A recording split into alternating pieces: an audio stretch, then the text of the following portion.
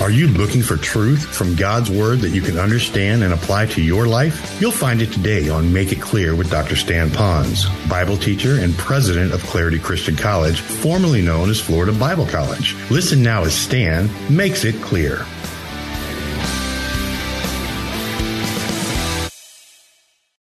God loves us so much. For those that don't trust Christ, look at what happens. He says, I sent my son to the cross. He died a horrible, despicable, unnecessary death because he didn't do anything wrong, but he did it in your place to be your substitute. I gave you the opportunity, he's saying to you, to identify with him so you can have a changed life and go to heaven and all of that's with it. I did that for you. I am so hurt that you choose to continue by your world values and belief system to reject Christ. You're believing lies. For you, my son's death has been wasted. I'm hurt. I'm crushed. And there is that bit of wrath and anger. You kind of mix those things up. And you know what it's like to be hurt and angry at the same time, parents. You know what I'm talking about. But then he looks at you and me, that we're on the other side of the cross. We've trusted Christ. But yet we still want to live like all those people that don't believe in Christ. In fact, we doubt Christ. We don't worship him. We take our control of our own life. Or we try to please him our way instead of his way, biblical way. And he's saying to us, I'm hurt. I'm hurt. Now, you parents, you know what it's like. How many of you have had kids that they have sinned? And what does that do when they do something where they violated what you've asked them to do, or they rebelled against you, or they rebelled against your God and your value system? What does that do to you? Well, first of all, your flesh says, I must have failed as a parent. But at the same time, you hurt for that child. You know that when they're not on the same page with you, that there's a separation between you and them. And so you're hurt, and yet at the same time, you're kind of angry at that it's like this, because this is not happiness. This is not the way it's supposed to be. So you struggle between wrath and hurt and wanting to be right in your own flesh. But the difference between you and me is God. God's up over here, and he doesn't have to worry about flesh and sin and trying to balance it all out. He's just flat out hurt. But with his wrath, it's all a part of it. The second thing is that it no longer fits who we are. I really believe that the reason God is so much wanting us to change is we're not to be that way any longer. We adopted 2 boys, and we took in a girl that was sleeping in the church, sleeping in a bus when she was 17. And as she came to live with us, I knew that if we're ever going to make this thing really work with a kid that age that had so much baggage, that there had to be a new life. And so the first thing was Carol and I had to get on the same page of who's going to do what, who's going to have responsibility. So Carol says, all right, you're head of household biblically, so I'll support you. Just let me give you input. So we did. So we divided up. Carol would take care of the girly things. That this girl she looked like a jock, just never wore, girl clothes. Her hair was like a man, and she didn't have a mustache, but, she just looked not like a girl. If you saw her, you wouldn't think she was a girl, all right? So Carol says, I'm going to try to help her learn about what it means to tap into the way God designed her as a female, as a feminine. And so she said, I'll take care of some of the things that she'll need to do to balance out on some household things and other things. And so she said to me, she said, you take care of helping her in her schoolwork, you take care of her spiritual world, and then you take care of the discipline. And I'll partner with you in this, but so we both had our game plan on this. So the girl came to live with us. The first thing we were going to do is to model true Christianity, a separated life. So we didn't do what the world did, but we didn't put the world down. We loved God with all of our heart. We had devotions and a lot of laughter. Our house rocked with laughter as much as we could laugh. I wanted her to be happier at the house than she was in the world. So we did all of that. But never a day were we missing the Word. Every day she was in church. It wasn't one of these things, you go to church once. You just go to once. No, every day she had to be in church with us, had to be where we are. But when she was there, she was honored. We laughed. We made it fun. I thanked her when she helped carry chairs like all the rest of you preacher kids. It was just the same thing, and it was joy. Now, we got into some issues. We made sure she was saved. She made it very clear that she was trusting in Christ alone for her salvation. And we were so celebrating that, but her still life had not totally changed. She was heading to a Christian camp like some of you kids will do or have done. I know what they do at a lot of camps, not every camp, but a lot of camps. Somewhere in the middle, they give a dedication. You throw a log in the fire, or whatever you do, that's your commitment. And I warned her about that. I said, you can throw all the logs in the fire you want, but it's not until there's a heart change and it's beyond the log.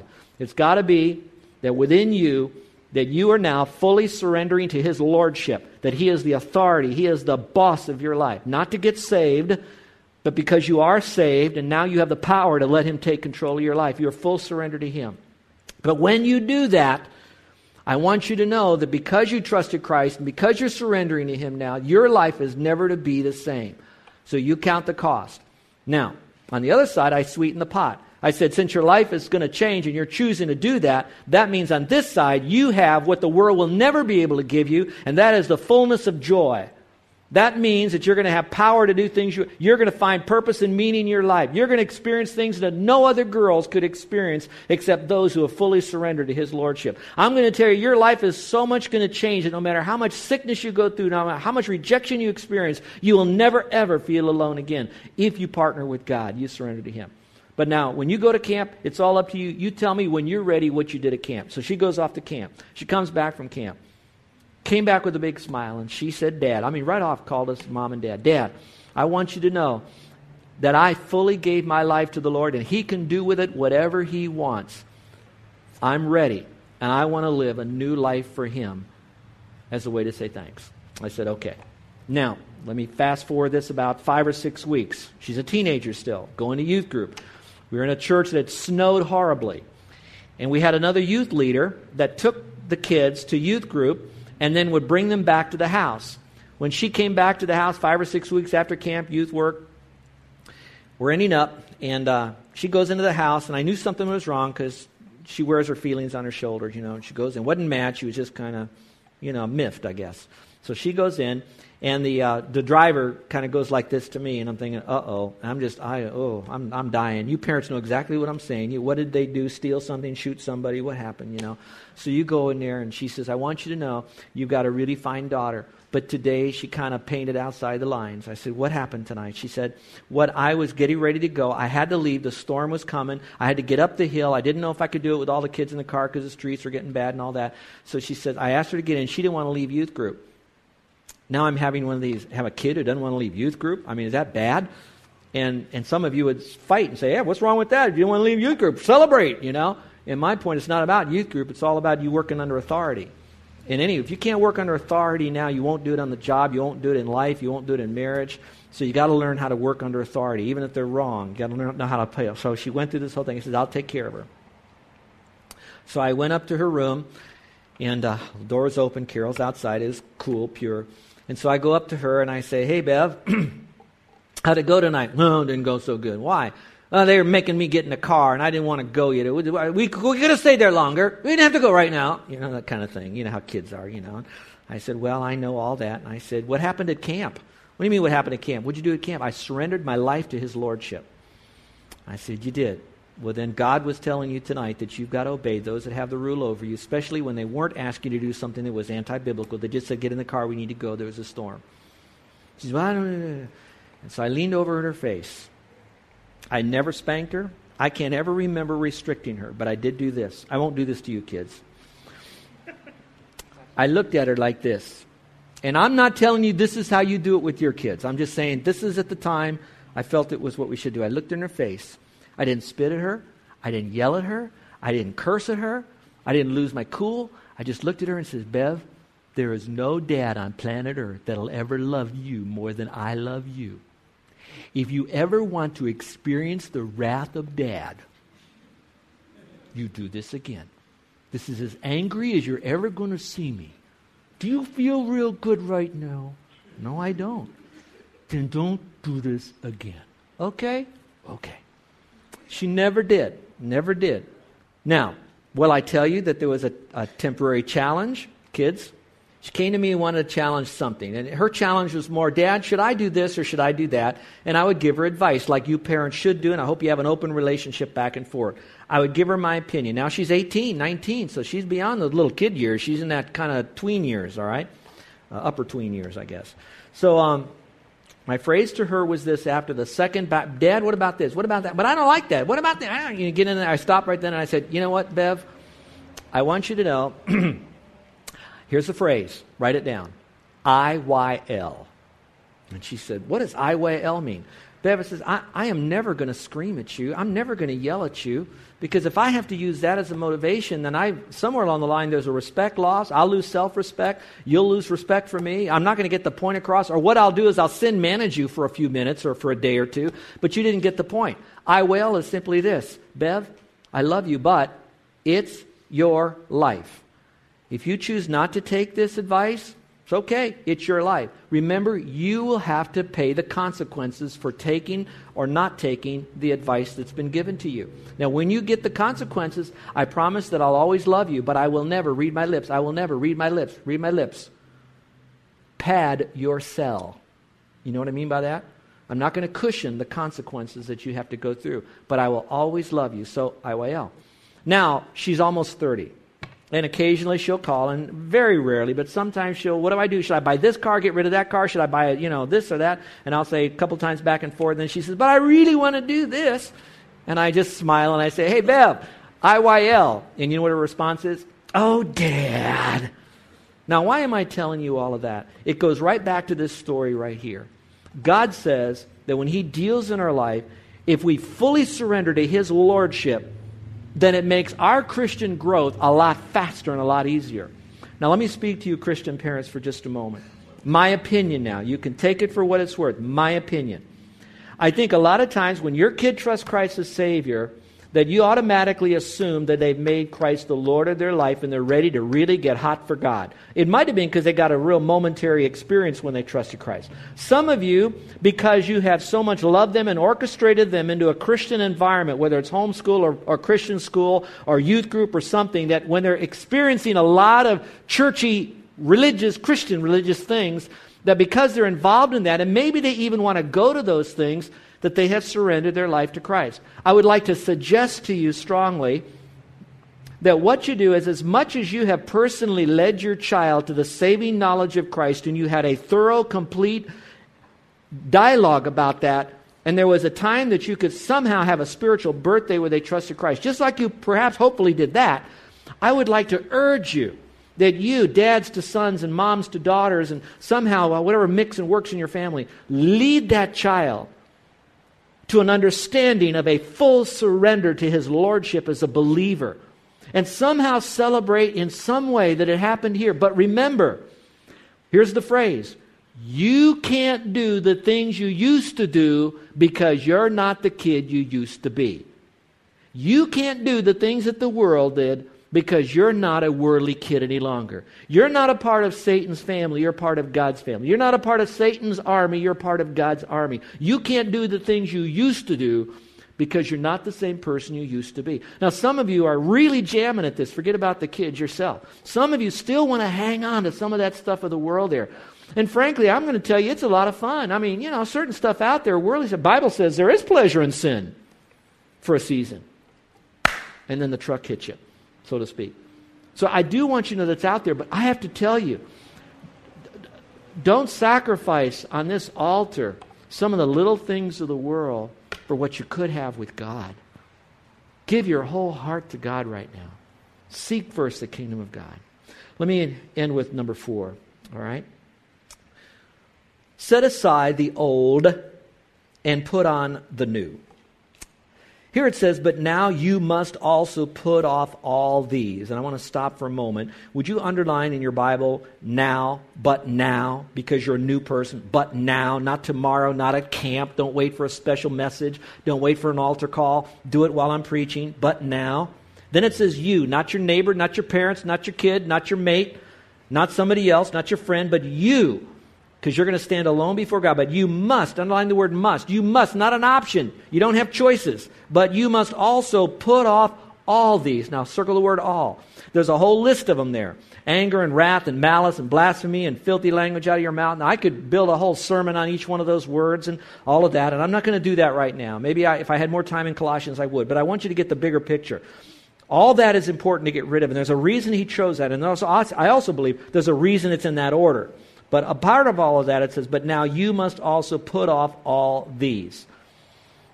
Then it says, don't lie to one another since you have put off the old man. Now continue in the phrase, continue in the verse. It says, and have put on the new man. In other words, get rid of the old because you've already put on a new man, this new man in Christ, who is renewed in knowledge according to the image of him who created him. Well, it says here what we're to do. Growth in my life is a simple 2-step process. Number 1, take off the old. You do it when you trust Christ. And then you do it right now if you haven't done it as a believer in Christ. It happened positionally when you trusted Him. Now you need to do it practically. Put off. How do I know if I put off the old? The test is, are you thinking a new way? The way you'll know that you have put off the new life is that you now are focusing more on the Lord. Now, if you will, some of you are so kind that you're looking at this shirt when you saw me wear this. Some of you guests that are here that are island people. Some of you are seeing Primo, and you're saying, my, that pastor thinks he is Mr. Great. He is Primo. He's got a pride problem. Others of you are seeing another word here. What does that word right there say? Notice these kids, I don't know, I got to preach more to you guys. Beer, they said it loudest. So I got Primo beer. Now really, that was a very famous, very popular beer on the island, but for whatever reason, it kind of went off by way of, the old days. I understand that they're bringing it back again. I wore this shirt because I want to take it off for you. Okay, now don't worry, parents, I do have another shirt underneath. Okay, but I want to take this off from me. It's going to be weird because I got this weird microphone on me and I'm still trying to work on this. But I wore this because it's going to represent the old lifestyle. Now, some of you are going to think, beer, what's wrong with beer? Well, I'm not here to preach against beer. There's a lot of guys that can do that. I will just tell you this. It fits this illustration perfectly because alcohol, like other chemicals, will affect your thinking process. So anything that affects your thinking that will moderate it or muffle it or ruin it of your thoughts about Christ, whatever that might be, whatever it is to you, it is wrong. If it begins to control you or to hinder you from having a clear focus on the Lord, it's wrong. So beer is one of them. There's many. It just happens to be a beer shirt that I'm wearing right here. Those of you who are listening. So I'm taking this beer shirt off. Now, I'm choosing to take this off. That's the important part of the passage. It says that we need to put it off. We need to set our mind. Do you know your Christian growth depends on you and you alone? You can put yourself in a spiritual hothouse. You can have all the right people around you, but still, you've got to make the choice. You've got to take off and put on. So I'm going to try to take this shirt off for a moment. Now, watch. It says to take off malice and all this bad stuff. Notice, it's one button could represent each one of those sins. But in reality, the context is talking about take off the old man a button at a time. There's probably 100 different buttons, but that particular context just had a few. But the bigger picture is you're taking off the entire shirt. You got to take off and some of you're going to say, okay, I'll do one button. I'll stop that sin. But the other one, I'll wait a while. I don't have enough power yet. I don't have enough, desire. I'm not ready yet. I'm not, come someday. When God will have to take it away from me kind of thing. And we do one button at a time. And finally, the problem is, the longer we wait to get these buttons off, they have a way of rebuttoning themselves. You know what I'm saying? They start to rebutton themselves. And he wants to take off every one of these buttons of this thing here. He wants to take them all off. Now, I'm going to take this shirt off. Okay, I know this big flex steel chest is about ready to pop out. Put this back on. They're still working on these microphones here. I don't know, but we're going to still put it back on. Now, I will tell you, I didn't like wearing that shirt. Okay, let's say it's on me. I don't like wearing the shirt. I have to take it off. I had some rigmarole with this microphone setup. I had to do it. It's a little embarrassing. I don't know what it's going to be like, but I finally get it off. Now, some of you, you will do that. And you'll so celebrate out of getting rid of all the bad stuff in your life, almost like legalism. I shed all that legalism stuff. I got it all off of me, all the sins that are off of me. Scripture implies through other passages that if you cast out some demons, if you don't add the right into your life, more will come back. So I could take this off now and all of a sudden it's off, but I'm still not where God wants me. I got this part, it's a 2-step process. All of a sudden I could now put on a whole lot worse on my life. And so he says, yes, shed the bad, put off the old. But he also says to put on the new. So now I've got this part done, and it took me a couple moments to do it. Some of your sins, it's going to take a little while. Your mind will tell you to do it. You're going to put it here, get rid of it. But it's going to be a little bit of a process with you, but stay in process, stay in progress. Now I'm going to put this shirt on. This is no fancy shirt. I don't care, got a garage sale or somewhere. But it's a shirt, and it looks okay. And I think I look better in it. If I was to meet someone that's in your family, would you rather have him meet me with a beer shirt or this shirt? Thank you. You'd rather have me with this shirt. Now, I said that to say that notice what I'm doing now. I'm buttoning this shirt. That means some of you, you're going to have to put on some new life, some new thinking. And the passage talks about that. And especially in 2 weeks, we're going to talk about what are the good we need to put into our life as well. So it's a 2-part passage. But I'm putting it all on. But I don't quit, folks. Can you imagine how weird I would look if I was like this? And I walked around with just like that. Or how about a button here or a button up there? So what tells me the right way to do it is going to be the Word of God. Now, I could take this illustration and keep going with it all that you want, but the point of the matter is you have to put off the old, put on the new. What is the old you put off? There's a beginning list here. There's another list in the passage. What do you put on? The list continues to grow. It keeps growing. The point is you want to continue to grow in the knowledge of the Lord. Let me just give you one other thought, and then we'll end with this. There are some of you that you have a couple choices. Sometimes sin is on the outside trying to get into your life. The temptations are coming at you. Listen. Is it easier to say no to the sin that's coming to you, or is it easier to get the sin that's inside of you and try to take it out of you? It's a lot easier when the sin is knocking on your door to say, I ain't answering that thing, than it is to say, once the sin is there, you're trying to chuck that baby out. Now, those of you that are dealing with other kind of vices that are hindering you on the inside, you're trying to stop your smoking or stop your drinking or whatever. I'm just using those two. But it's a whole lot more. It could be anger and malice and lying and deceitfulness and lust. You got that already inside of you. You're struggling big time to get it out. My promise to you on the power of God's Word and His Spirit, you can still do that. But you young people, don't say, I want to experience it first. Once I've got it, then I'll know how bad it is and I'll get rid of it. It's a lot harder to get the bad out than it is to keep the bad out in your life. Remember that illustration as long as you possibly can. If I have a burglar, I'd rather keep him out. But once he's in the house and he's doing some major damage there, I'm going to tell you it's very hard to get him out. Can you do it? Yes, there's always hope for all of you that may have already that sin in your heart. But I want you to deal with it. Let me give you the last verse, because this verse really is so special. And we'll end with this. Then it says, where there is neither Greek nor Jew, circumcised or uncircumcised, barbarian, Scythian, slave nor free, but Christ is all in all. This verse is now telling you that no matter what the background culture that you have, whether you happen to be, and we'll use the first one, which could be more of a religious background, whether you're a Greek background or whether you're a Jewish background, circumcised or uncircumcised, whether you're Gentile or Jew, basically, no matter what your religious background is, broaden it. Whether you come from a Mormon background, a Roman Catholic background, or a Methodist background, any background that's outside the faith, no matter what your background is, I want you to know you still can put off the old and put on the new. Some of you say, I have no religious background, I have no type of religious preference in the background, but maybe you have a cultural issue. And in this case, you're going to see these guys, the name are barbarians and Scythians. I wish I could tell you about them, but these barbarians were so wicked and so bad that they didn't have a name for them, but they used to stutter because they had poor grammar, no academics. They were just kind of street, angry, ugly people that they used a word, blah, blah, blah, blah, blah, and they turned it into a regular word called barbarian, barbarian, and that became a word. Scythian, that was a little bit more identified. It was a group of people that were so ruthless, so depraved, that when they conquered their enemy, they would kill their enemy, chop off their head, drink the blood of the first person they kill, cut their skull in half, eat food out of their skull, use the scalp to wipe their face with. It was horrible what these people did. And yet God said they could get a new life, because He says no matter what kind of person they are in the church at Colossae, they are all in Christ. It's no longer what your past is. It's everything about what your future is in Christ. And that's the beauty of it. But it's not just about that. It goes a little bit further. It also talks about whether you're a slave or whether you're a free person. So once you're in Christ, you can shed all that past and you can come together as new. And this is where it brings our church. I love the name of our church, International. We're international in culture. We're international in race. We're international perhaps in backgrounds of belief systems. And there are sometimes international, and some of you are business people, and some of you are more of the blue collar, the person who doesn't own a business, maybe the employee level. But what makes us so great is we have chosen to shed all the, here it is, barriers. And remember, we are all one now in Christ, and we want to have a new life together and be a lighthouse to the community for Christ.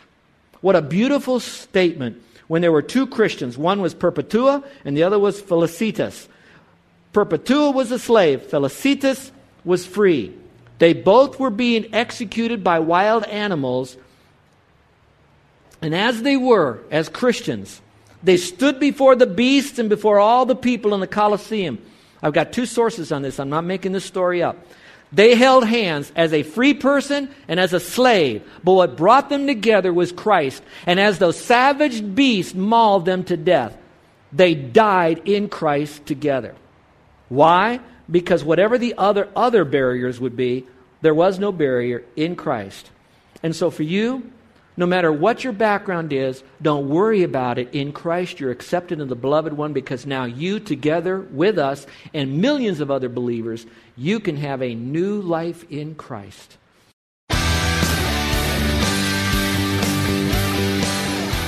This is Joe Pons, and I want to thank you for listening to Make It Clear with the teaching of Dr. Stan Pons, founder of Make It Clear Ministries and president of Clarity Christian College. Make It Clear is dedicated to taking the Word of God with clarity into every person's world. It's the support of listeners like you who make the ministry of Make It Clear possible. You can provide your tax-deductible gift to Make It Clear online by going to makeitclear.org. That's makeitclear.org. Thank you for helping us make it clear. If you would like to have Dr. Pons speak at your church or event, please email us at tellmemore@makeitclear.org. That's tellmemore@makeitclear.org. Thank you, and remember to make it clear.